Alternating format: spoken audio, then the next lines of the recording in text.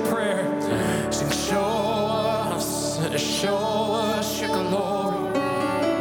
Show us your power. Show us your glory, Lord. Open up the heavens. Open up the heavens. We want to see you. Open up the floodgates. A mighty river flowing from your heart, filling every part. Come on, can we just praise him this morning? Thank you, Lord. Thank you, Jesus. Thank you, Lord.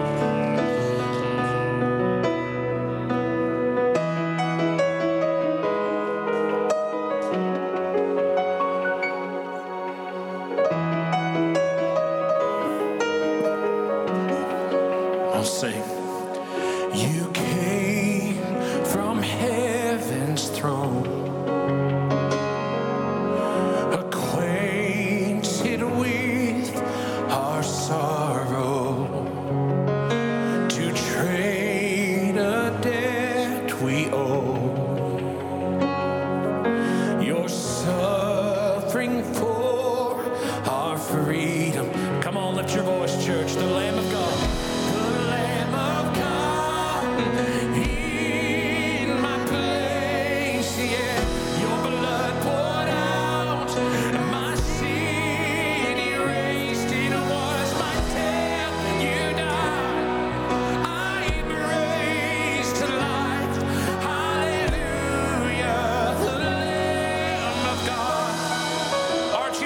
This morning, church, amen. Oh, my name upon your heart, my shame upon your shoulders, the power of sin undone, amen. The cross for my salvation.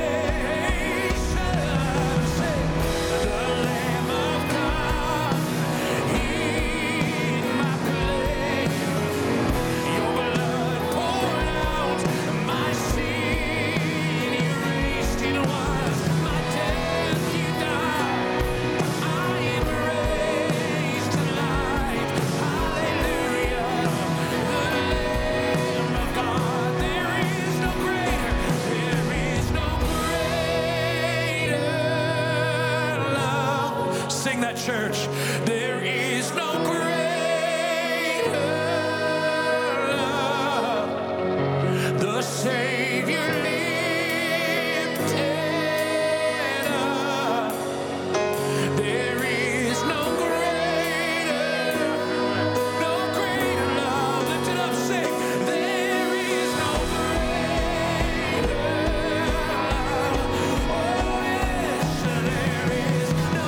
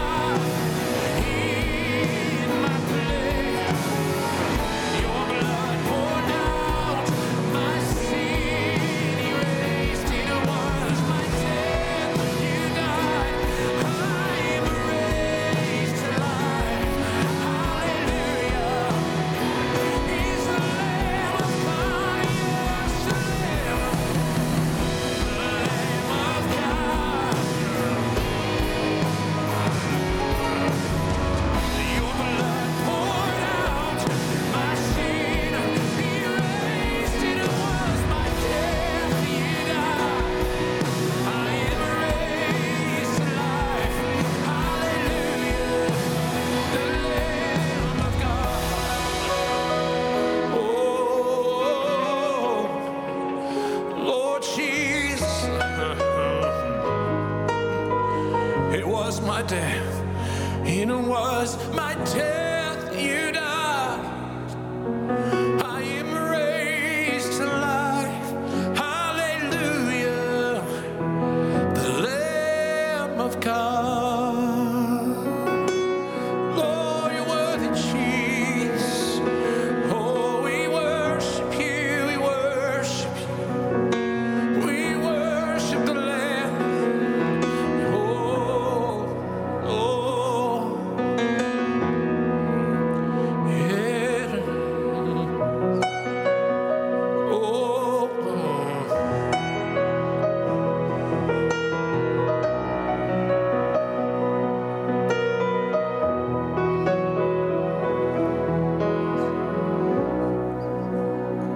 Aren't you thankful for the life that we have in Jesus this morning, church? Amen. Amen, amen, amen.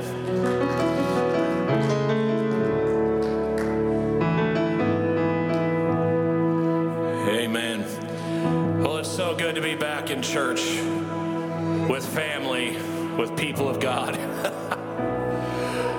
I tell you, being sick is no fun. No fun. But the moments that we were at home and all of us, 5 kids, quarantined for over 2 weeks, you just appreciate what God gives to you, the life and the abundance of grace that he provides. And it was awesome watching the last 2 weeks online, and so blessed to have people like Tiffany and Pastor Lane to be able to lead worship. And from what I saw, I wasn't here, but it was amazing, and felt the presence of the Lord. And so thankful for people to come and step up and do the kingdom of God, do the work of the Lord. Aren't you thankful for that? Thankful for technology, that our kids can watch Pastor Matthew online and get the word and get worship, and then obviously get Pastor Gary as he's sharing in Nehemiah. It's just been such a powerful series. But as we go in this time of worship, I just want us to, I know we're kind of few in numbers. I know last week was few from what I heard, and we understand that, we get that. But no matter where we're at, we can still call upon the name of the Lord, and he is going to meet us right where we're at. No matter if it's in your living room, in your home, in your car, or here in this building. I'm so thankful that when we call in the name of Jesus, that he is there and with us. So as we just enter into this time of worship, and we're going into this Christmas season, into the Thanksgiving, I'm just amazed of the grace that God gives. I'm amazed of his love towards us, towards me. I'm thankful for his faithfulness, for his goodness, and most of all, I'm thankful for salvation. And as we worship, just with our hands lifted and with our voices raised and our hearts raised, that we just allow God to come and speak to us this morning, something special. As you're watching online, just open your heart, lift your hands as we just worship. Amen.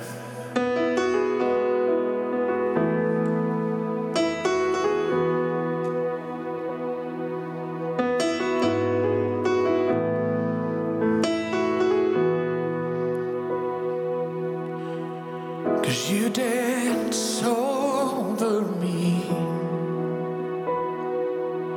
while I am unaware. You sing all around, but I never hear the sound. Lord, I'm amazed by you. Lord, I'm amazed by you. Sing it to him. Lord, I'm amazed by you and how you love me. 'Cause you paint the morning sky with miracles in mind. Amen. My hope will always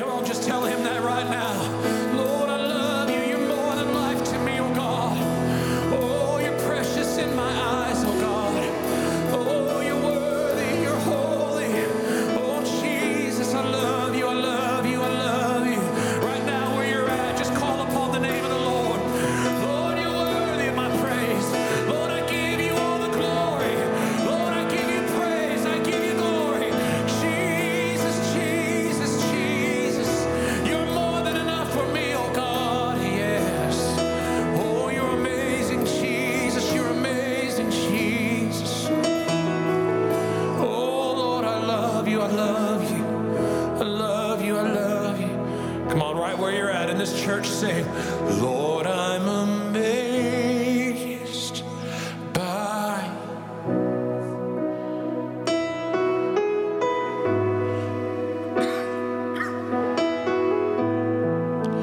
Lord, I'm amazed by you,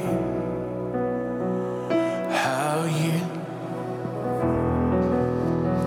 Come on and just praise him this morning. Thank you, Jesus. Thank you, Jesus.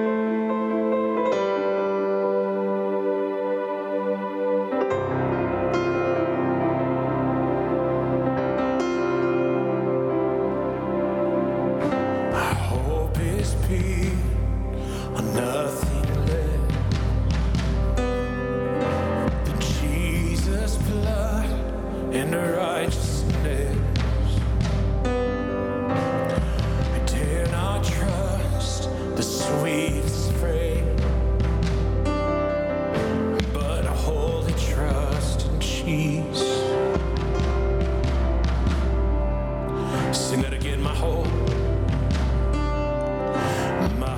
is being.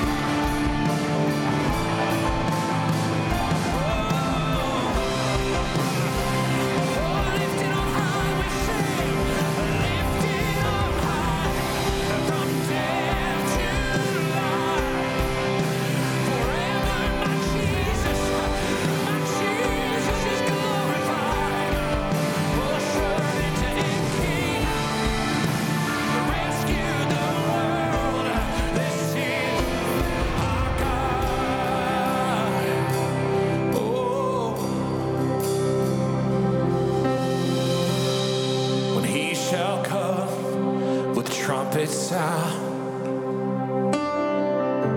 Oh, may I then in him be found, dressed in his righteousness alone, faultless stand before. Father, I'm thankful for your presence this morning, thankful for your faithfulness and your goodness. Lord, I pray right now as we open our ears and we open our minds and open our hearts, oh God, that you would come and speak to us. Anoint your servant. We love you in this place. And everyone said, amen, amen. Turn to one next to you and say, it is great to be in God's house this morning. Amen.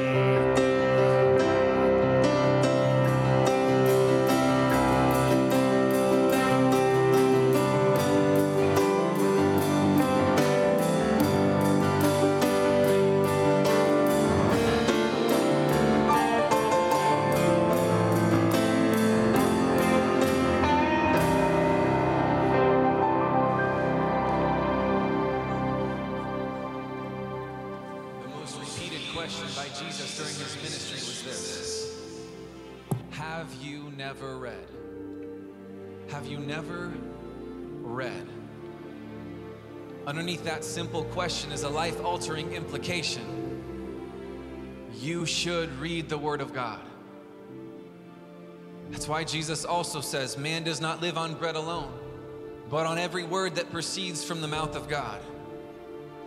Jesus knows that there is a spiritual hunger inside of every human heart that can only be satisfied by consuming the words of God. Christian, give yourself to the Word of God. The Word of God is a rock, strong and steady. It doesn't budge, break, or crumble under pressure.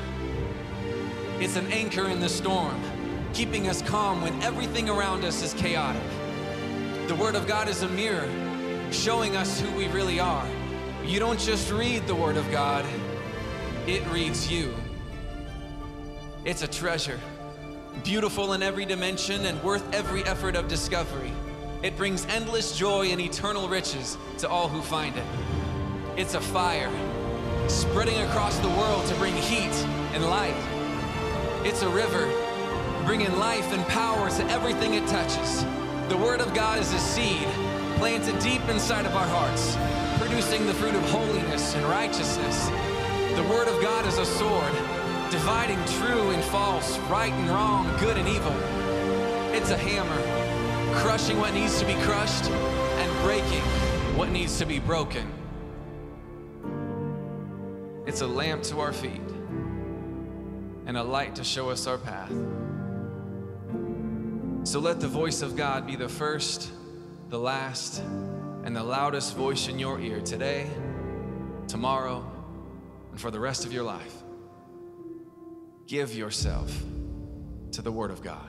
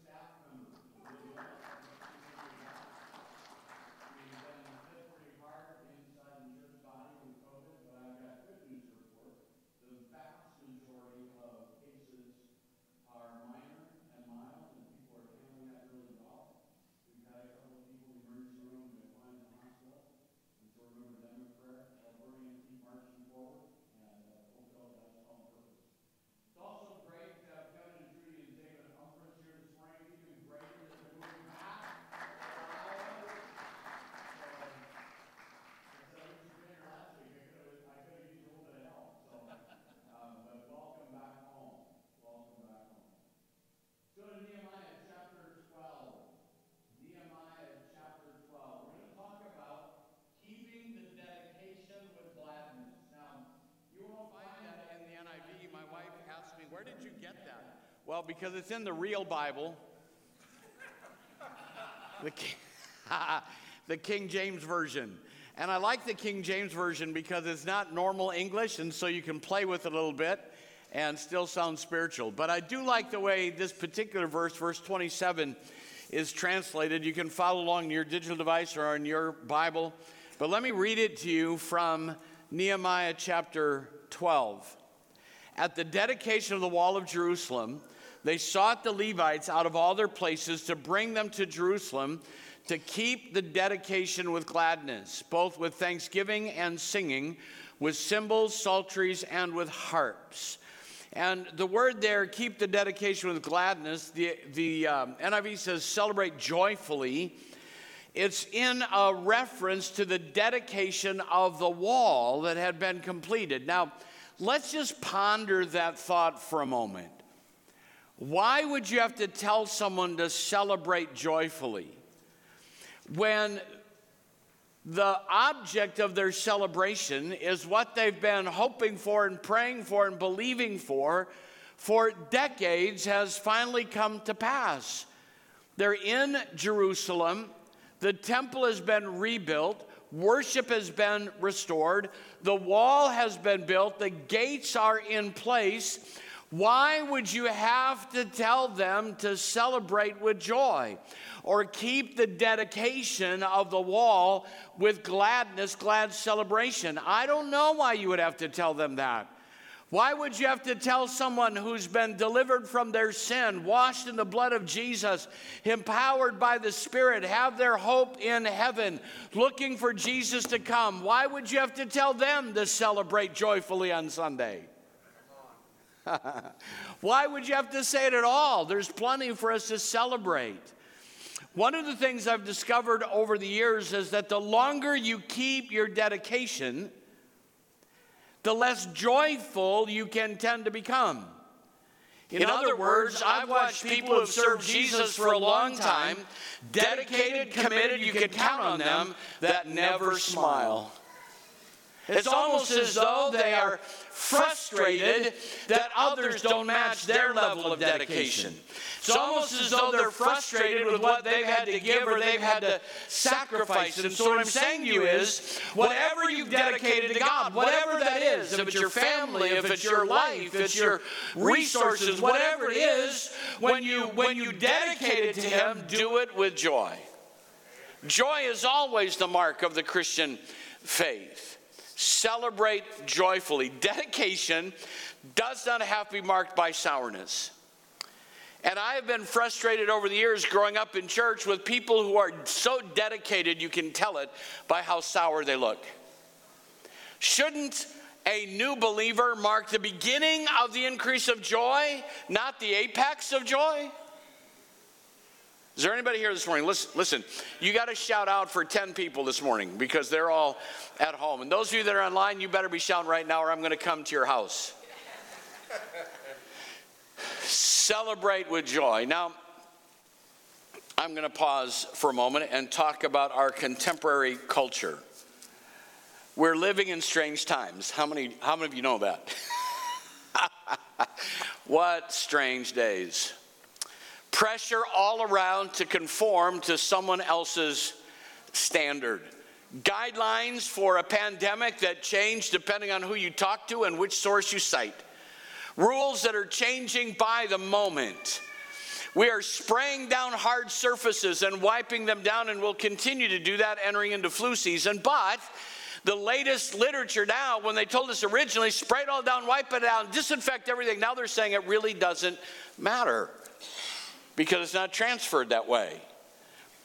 We can talk about how long you need to quarantine. Is it 10 days, 14 days, 24 days? Is it 10 days plus 14? Is it 14 plus 24? It depends on who you're talking to.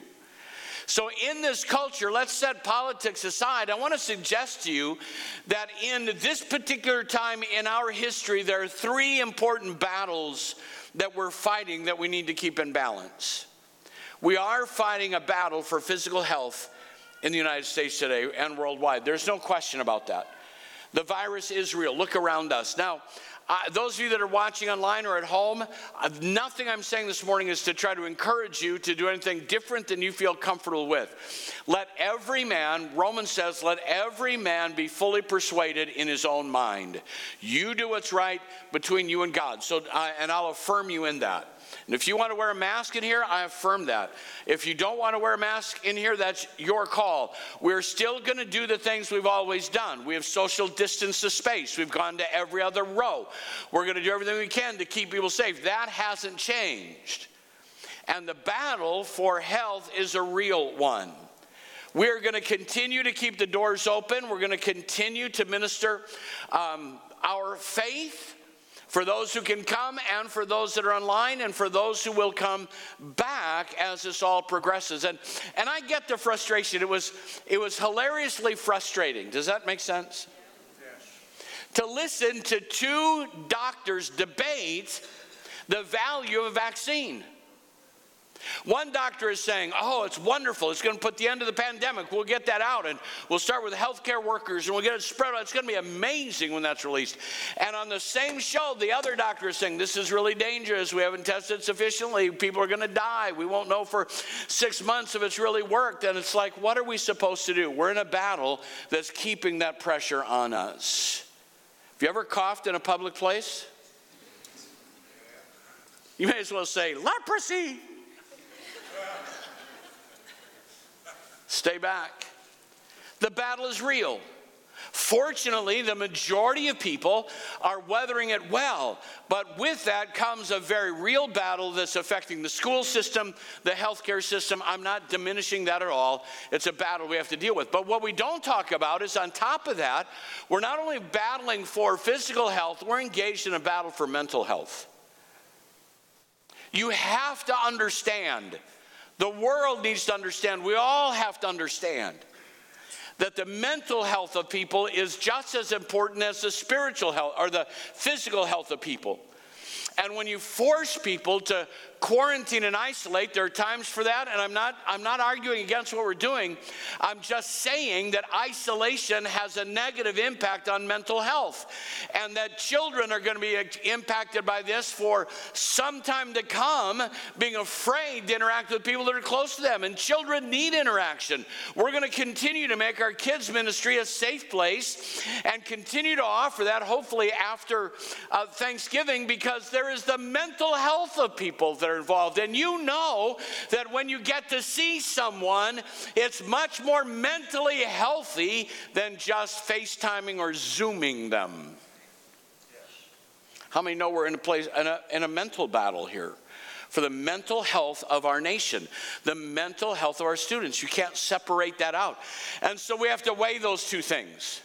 And it's not being discussed. In addition to weighing the risks and reward of the pandemic, physically, we have to measure the risk and reward of the mental health impact that's happening in our culture today. Right. Third, we're in a battle for spiritual health. You were not designed by God to grow outside of community. You were not designed by God to worship alone outside of community. The whole of Scripture is about community and coming together, and we can do that online.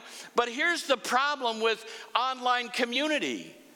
It's that you don't have to be part of the community to be online, and there's a barrier there that breaks down relationships. So, for example, this past week, I was in we have our state divided into 7 sections. And we had sectional meetings, and I needed to be at all 7 of them. I've done that before and traveled the state, and this wasn't traveling, this was via Zoom. I'm telling you that 7 business meetings in 4 days on Zoom will tax your mental health. But here's what happens. People do things, and I watch them. Do you know how many of you have been in a Zoom call at all or FaceTime at all? You might not know this, but the way that works is we can see you. So when you get up and go to the stove to stir your mac and cheese, we can see that. When you're blowing your nose like the world is going to end, we can see that. When your dog is barking, we can hear that. Is anybody getting my drift? None of that happens when we gather together to worship. Not one of you is going to get up and go down the kitchen and make mac and cheese, and if you do, we'll cut the power. Are you hearing what I'm saying? It is difficult. So those that are joining online, I know there's a temptation for you to just kind of drift off and go get a coffee or get a sandwich or have your late breakfast, but you'll never engage in community if you don't treat your online experience the same as you treat it in the in-person experience. They have to be treated the same because there's community that's involved in interaction, and you're part of us today, and we have to respond to it that way and make it matter because your spiritual health is directly connected to the body of Christ just as surely as it's connected to the head of the body, Jesus himself. Are you hearing what I'm saying? We're in a battle for spiritual health. The fallout from this won't be known for some time. But I know there are people who have drifted already that will never make it back to the moorings of their faith because they found a way to be even more lukewarm about their experience. Are you hearing what I'm saying? I'm not picking, I'm just saying we're in a battle. So when I sit behind my desk on Monday and I look at the week, I realize in ministry here at Berean, we are battling a physical problem that affects volunteers and our ministry, and we need to be safe. We're fighting that battle. We're also fighting a mental battle for people's mental health. That's why isolation is such an effective tool in punishment when you isolate or send to the room or send the time out, because it has that negative impact on your mental health. Have to deal with that. How do we address that? And how do we deal with spiritual health? I want you to see this morning that it is much more than just a physical pandemic. It's a mental health pandemic, and it's a spiritual health pandemic.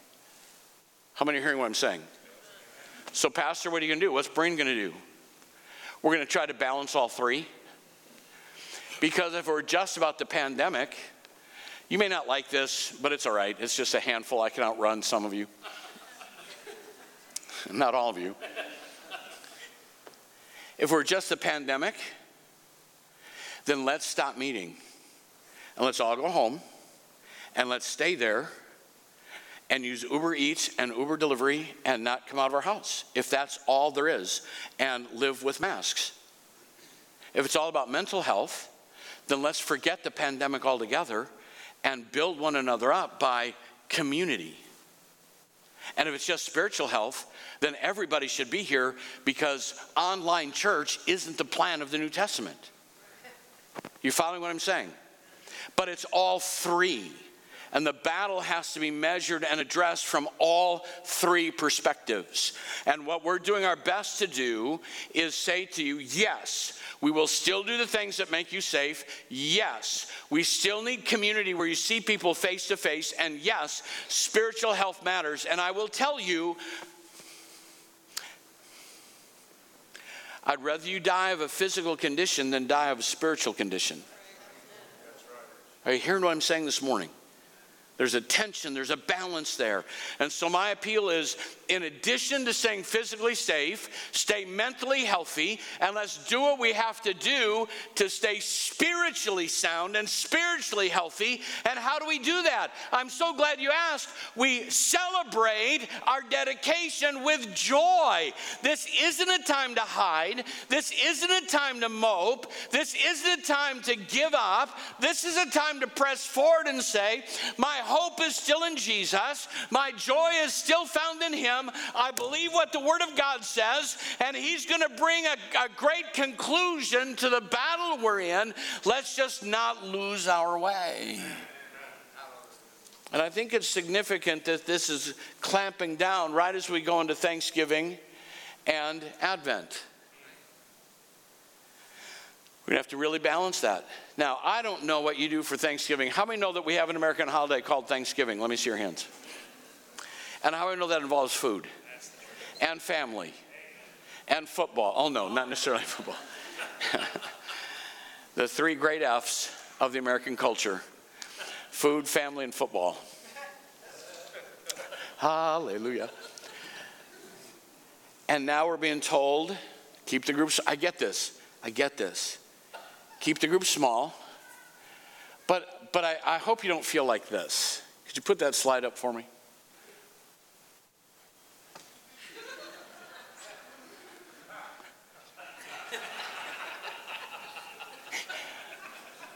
Do I need to explain it, or some of you are getting a little slower than others? When you have 11 people at your house on Thanksgiving and the cops show up, Grandma needs to match the carpet. That's all I'm saying. Let her hide.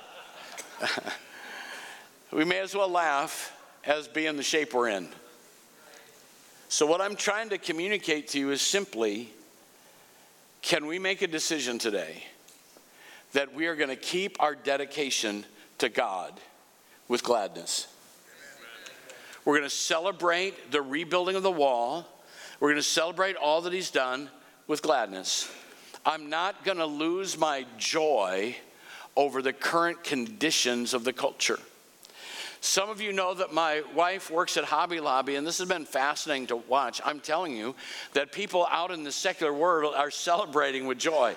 There was a period of time, like almost a whole day, that they were carrying out a Christmas tree every 5 minutes. Carts. 50 people lined up buying stuff. I mean, people are buying stuff like never before. Why? Because they're tired of being depressed, and they are going to celebrate, and that spirit ought to get in the church. We ought to be glad to be here. We ought to be glad to love Jesus. We ought to be glad to share our faith, and we need to keep ourselves committed to that. Is there anybody in the house this morning that agrees with me? Amen. We're coming into the Advent season, one of the most important seasons of the church. Without Advent, there is no Easter. Without Advent, there is no redemption. Without Advent, there is no hope for our lives at all. Let's celebrate with gladness. Hallelujah. All right. So what's necessary for that to happen? Well, let's look at chapter 12, and I'm not going to read this entire chapter. It bounces around, and it's pretty amazing. But let's go to verse 8 of chapter 12. The Levites were Jeshua, Benui, Kadmiel, Sherebiah, Judah, and also Mattaniah, who together with his associates was in charge of the songs of thanksgiving. If we're going to celebrate our joy, we're going to celebrate our dedication with gladness, that requires that we sing songs of thanksgiving. Someone said, I don't remember who first said it, if the devil can't steal your joy, he can't steal your goods. We are people of thanksgiving, and I want you to think for a moment about the power of singing. How many of you are glad that you don't have to sing as well as Pastor Nathan to be able to sing to the Lord? You don't even have to sing purdy.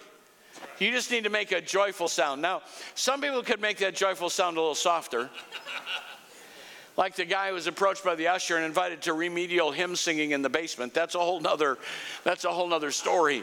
But the Bible doesn't say to sing with talent. It says to sing with joy. There is something that happens when we sing.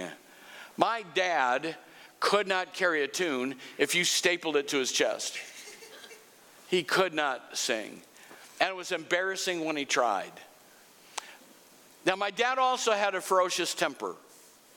I saw him randomly throw a screwdriver because he got mad and threw it through the back window of his 58 Chevy pickup.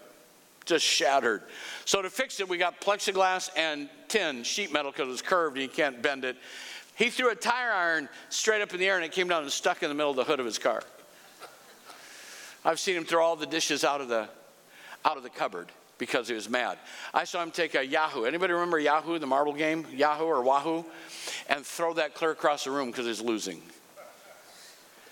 But there were moments in my childhood when I'd hear my dad start to sing, "You are my sunshine, my only sunshine. You make me happy when skies are gray." When my dad started to sing that, it sounded terrible, but it gave me joy. Because I knew when he sang, he was happy.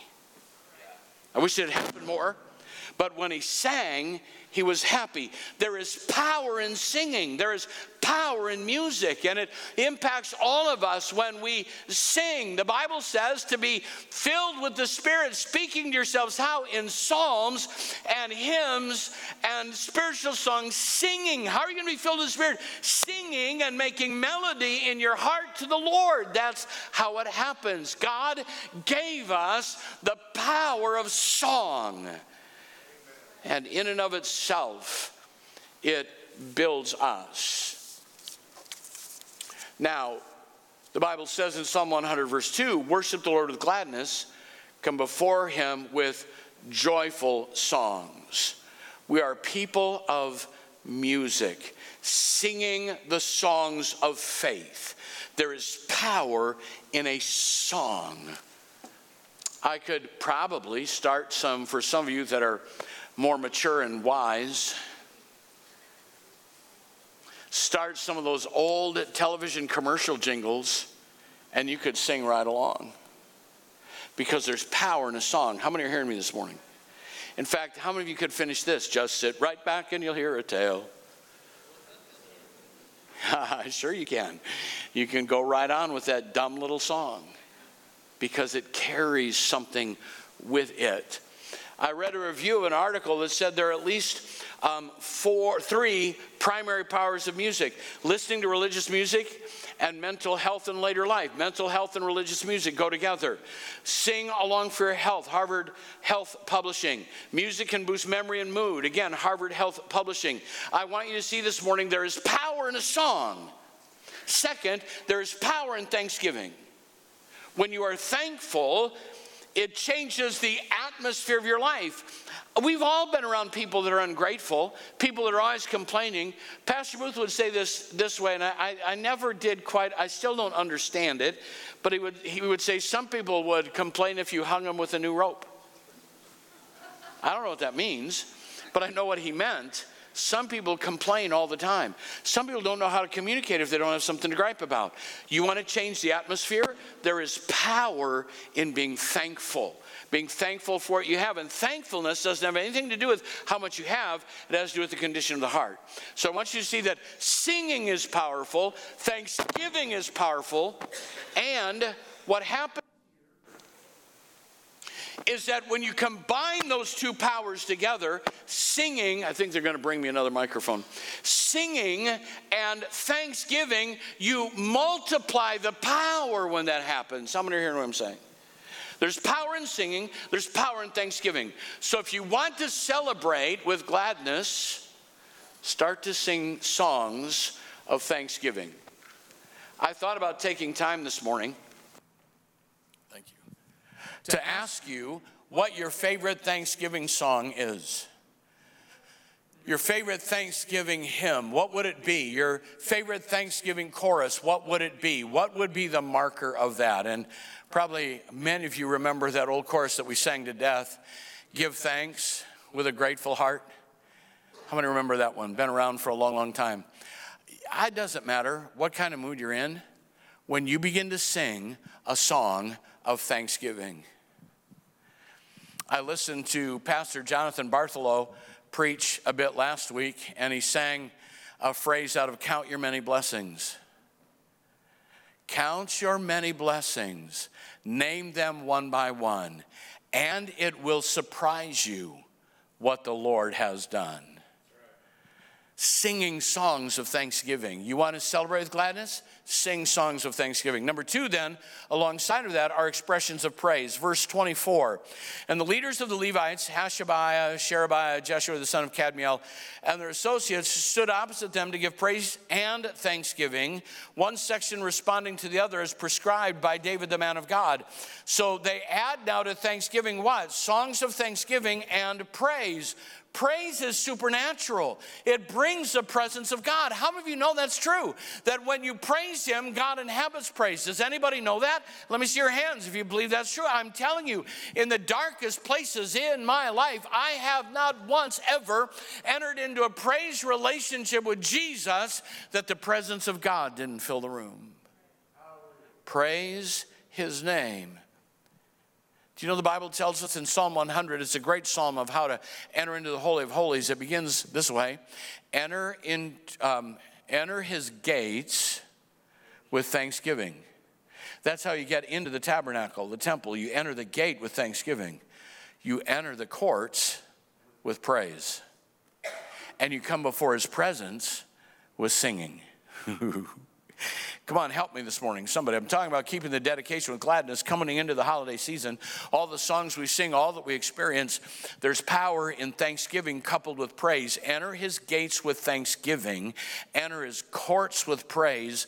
Come before his presence with singing. It will change your life when you add praise to your thanksgiving. Expressions of praise become powerful. They're primary in the experience. Praise and thanksgiving are not the same. Praise and thanksgiving do walk together, but praising God for who he is and thanking him for what he's done will keep your life in a healthy balance. So we're going to give songs of thanksgiving. We're going to give expressions of praise, and that ought to fill our mouth. How many of you know there are stupid people in this world? There are just some people that you wonder, how did they even get dressed this morning? And we can spend all of our time talking about stupid people in a stupid world with stupid rules and stupid consequences and be depressed. Or we can give praise to the one who made us, praise for what he has done, magnifying him and giving him thanks. Let your mouth and heart be filled with praise. Isn't it horrible what's happening? Oh, it is horrible, but Jesus has seated us in heavenly places in Christ, and we need to speak his praise. How many are hearing me this morning? Come on, come with me. You've got to give him praise. So songs of thanksgiving coupled with expressions of praise. So what's the third part? Well, it takes a little bit of a turn in verse 30 then. Demonstration of purity. Demonstrations of purity. I missed it. Can I back up a little bit? Is it all right if I rewind a little bit? I missed a piece that I wanted to give you about praise. If you look at what happens in this chapter, when they give thanksgiving and praise, they express it toward each other. They're speaking it toward each other. And as the choirs begin to climb toward the top of the city walls so they can express praise and thanksgiving back and forth, praise and thanksgiving is expected to be given back and forth. But do you know where they start? The first choir, where does it head? Oh, to the sheep gate? To the water gate? Where do they, do you know where they head in that first choir? They head toward the dung gate. Oh, I'm so tempted to say some things right now that could get me in trouble with my wife. Not about her, but language I'd like to use here. Sometimes life is filled with dung. Hello? Watch this. Thanksgiving and praise doesn't ignore it. It marches right toward it. Come on, someone shout with me. It marches right toward it. If you're dealing with dung, don't ignore it. Just approach it with praise and thanksgiving and watch what happens in the atmosphere around you when you march right toward that part of the wall. So then we go to verse 30, and they're demonstrations of purity. Look at verse 30. When the priests and Levites had purified themselves ceremonially, they purified the people, the gates, and the wall. So here's the progression. The leaders purified themselves. The people purified themselves. The gates were purified, and the wall was purified. In other words, leadership, congregation, and machinery was all seen as something that needed the pure touch of God on that ministry. How many of you have ever in your lifetime done something wrong on purpose? I'm still looking for that 100% question. Let me see your hands. Now, if you're going to answer this in an affirmative way, please don't respond. Because my next question would be, and how many of you, when you did something you knew was wrong and you did it intentionally, were filled with joy? If that's a yes, you are a psychopath. That's what you are. But for normal people, doing the wrong thing on purpose or the wrong thing accidentally brings a sense of guilt and shame. Because joy can't live where life is dirty. It can only dwell where life is clean.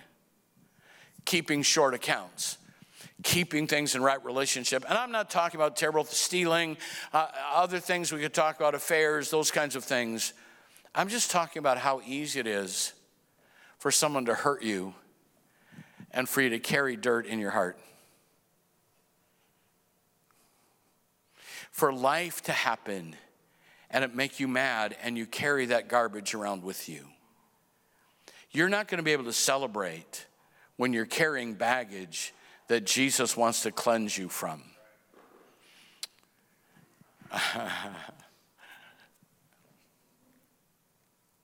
I want to be really, really careful here, but it was a pretty insightful comment. In one of the sectional meetings, one of the participants in the meeting got a little hostile. And I don't know if you know this, but that doesn't make me run away. It makes me run toward. I'm just saying, I can't help it. It's like, anyway, it happened. And afterwards, I got a text from this individual who said, I hope I didn't come across too hard. And I know that a lot of my comments came out of my own pain. How many know that's true? You can't carry garbage around and celebrate joyfully. If you don't have joy, the first place to look is, what is stinking in your life?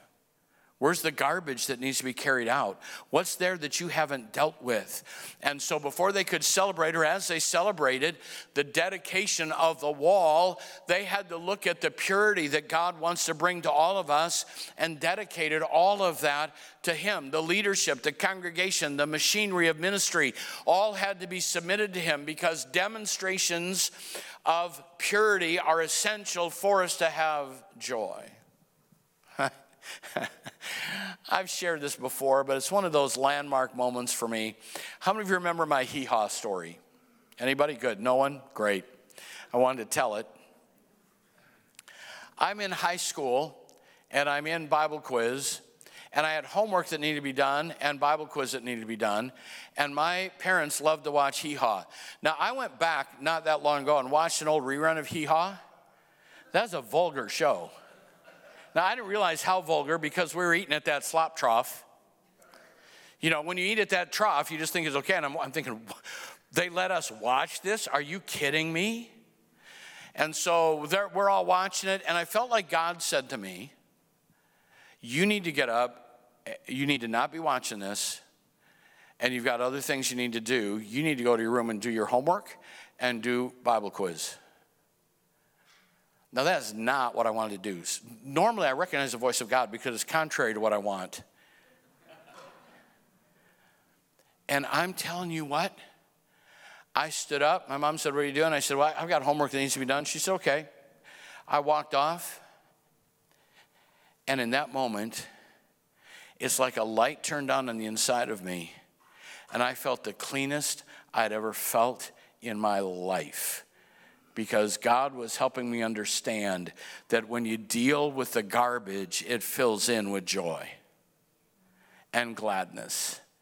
You celebrate by purifying your own heart. You get that battle taken care of. Now, fourth, in verse 43, are sounds of rejoicing. On that day, they offered great sacrifices, rejoicing because God had given them great joy. The women and the children rejoiced. The sound of rejoicing in Jerusalem could be heard far away. Ooh, let's have some fun right now, could we? Worship is supposed to be loud.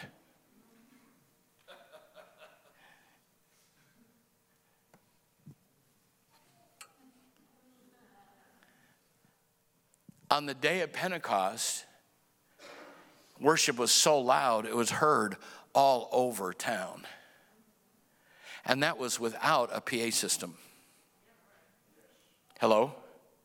They were so loud in sounds of rejoicing that people heard it way outside the city. God gave you a voice and intends for you to use it. He gave you a spirit and intends for that to be released. And there are times that our celebration needs to be loud because it purifies you on the inside. Now, I know this wasn't totally accurate, but some of you my age remember back in the 70s when you would say, I just need to, my car's not been out on the highway for a while. I need to take it out on the highway and blow the carbon out. I don't think it did any good except for the driver. How many are hearing me now? You get out there and put your foot in that accelerator and watch the black smoke and then blow up the engine and get another one. But the whole idea was there is something about blowing out the carbon that we need spiritually from time to time. That it's okay to let something release on the inside of you. And I'm going to suggest to you that the spiritual reverberations of celebrating with gladness will be heard all over the city. And right now, we're online all around the area. I have missionaries who join us every week, people in other countries who join us every week. And so celebrations of joy from here will encourage them there and encourage people around the world and in our neighborhoods, because when you're excited, you will show it. Some of you need to get excited about Jesus as you do about sports or about any other thing that excites you. There were sounds of rejoicing that reverberated outside the city walls.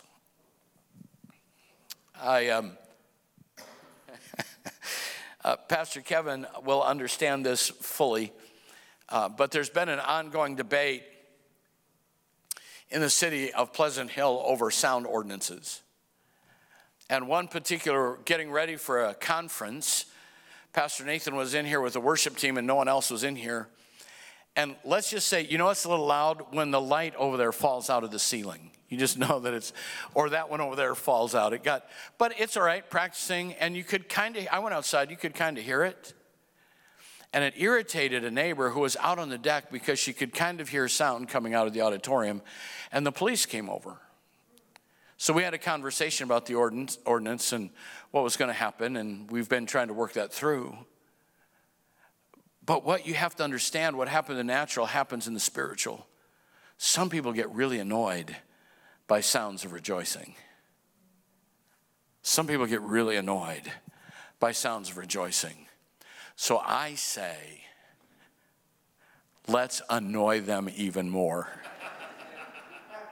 Let's let the sounds of rejoicing reverberate through our neighborhoods, through our businesses, through our activities, that everywhere we go, they hear those crazy people from Berean who are giving sounds of rejoicing that are shaping and changing the culture. And then last, it always comes to this. You ready? It always comes to this. How many know that it always comes to money? It always comes there because that's where you live. In fact, people that get annoyed when I mention money need to be annoyed because they've got a stronghold in their life that needs to come down. Well, I know I just killed the spirit of joy. Verse 44. At that time, men were appointed to be in charge of the storerooms. This is right at the end of this whole dedication. In charge of the storerooms for the contributions, first fruits, and tithes. You know what that is? That's tithes and offerings. From the fields around the towns, they were to bring into the storerooms the portions required by law for the priests and Levites in Judah. For Judah was pleased with the ministering of the priests and Levites. Joy will touch your substance. Joy will touch your wallet. Joy will touch your purse. Joy will touch your bank account. Joy will touch your credit card. I had a panic moment yesterday. I had a credit card that I thought I had lost. And I needed to use it. And I thought, oh no, where did I leave that? I don't know if you've ever lost a credit card, but I thought, oh no. And then in my mind, somebody's using this right now and they're paying off a building. Hundreds of $1,000s are going through this whole, I'm freaking out in my office. I'm looking around, I'm picking stuff up. I almost called my wife and I go through all the pockets of my coats. And I know what she would say if I called her and say, could you look for that credit card? She would say, what time are you coming home? You can do it. You lost it. I'm in a moment of panic over what? Finance. And all I had done is when I returned it to my wallet, I put it behind a credit card in a place where I never put it, and I couldn't see it. But the impact of that little piece of plastic missing was profound. What would happen if I had that same passion for any missing touch of the presence of God in my life? And the way that shows is what I do with my resources. Have I found the joy of giving? God loves a cheerful giver. The bountiful heart is one that is generous. And if you want to celebrate with gladness, celebrating with gladness is always accompanied by generous giving. By generous giving. It keeps life fresh. So church, here's my appeal to you this morning as we go through Nehemiah chapter 12. Here's my appeal. Everybody's depressed, everybody's worried, everybody's afraid. But I dedicated my life to Jesus Christ.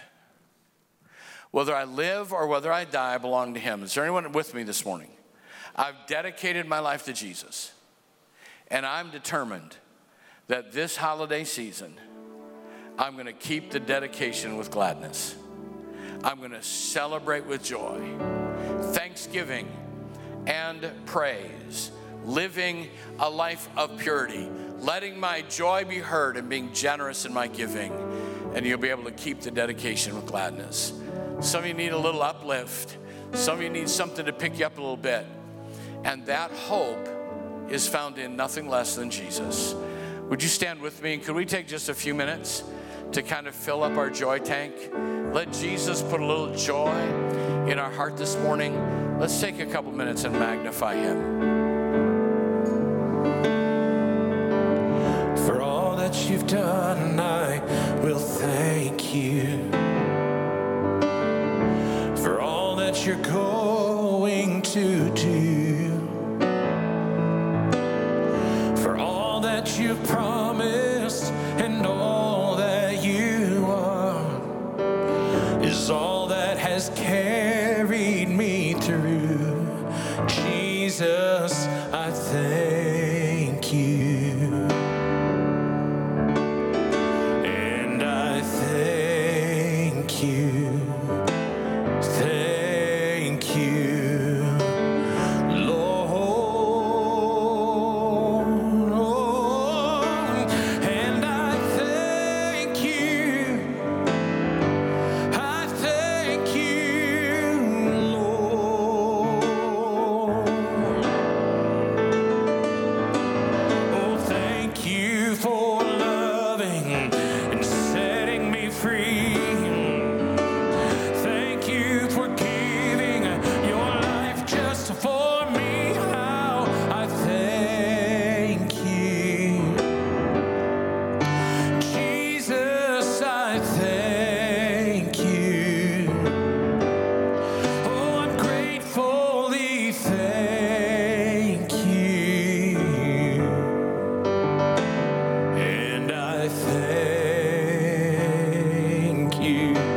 Oh, Lord, thank you for loving and setting me free. And thank you for giving your life just for me. How I thank you. Oh, Jesus, I thank you. Oh, I gratefully thank you. And I thank you, Lord. If you love Jesus, let me hear your hands this morning.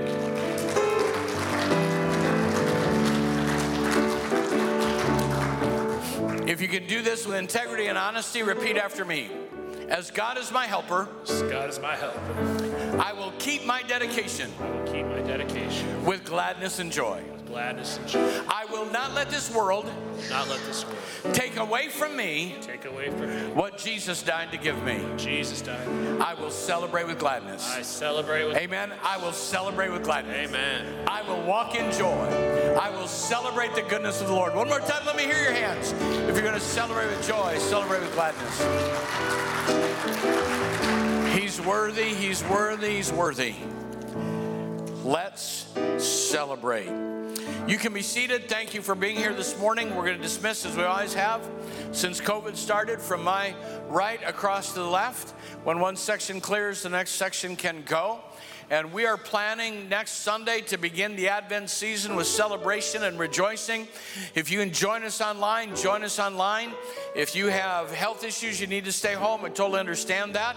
And those of you that come next Sunday better come wearing your garment of praise. Amen. Instead of the spirit of heaviness. Hello? Put on the garment of praise. Do you remember that song?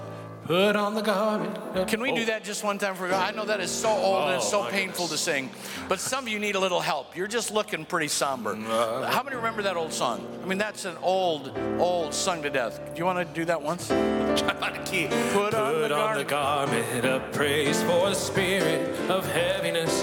Lift up your voice to God.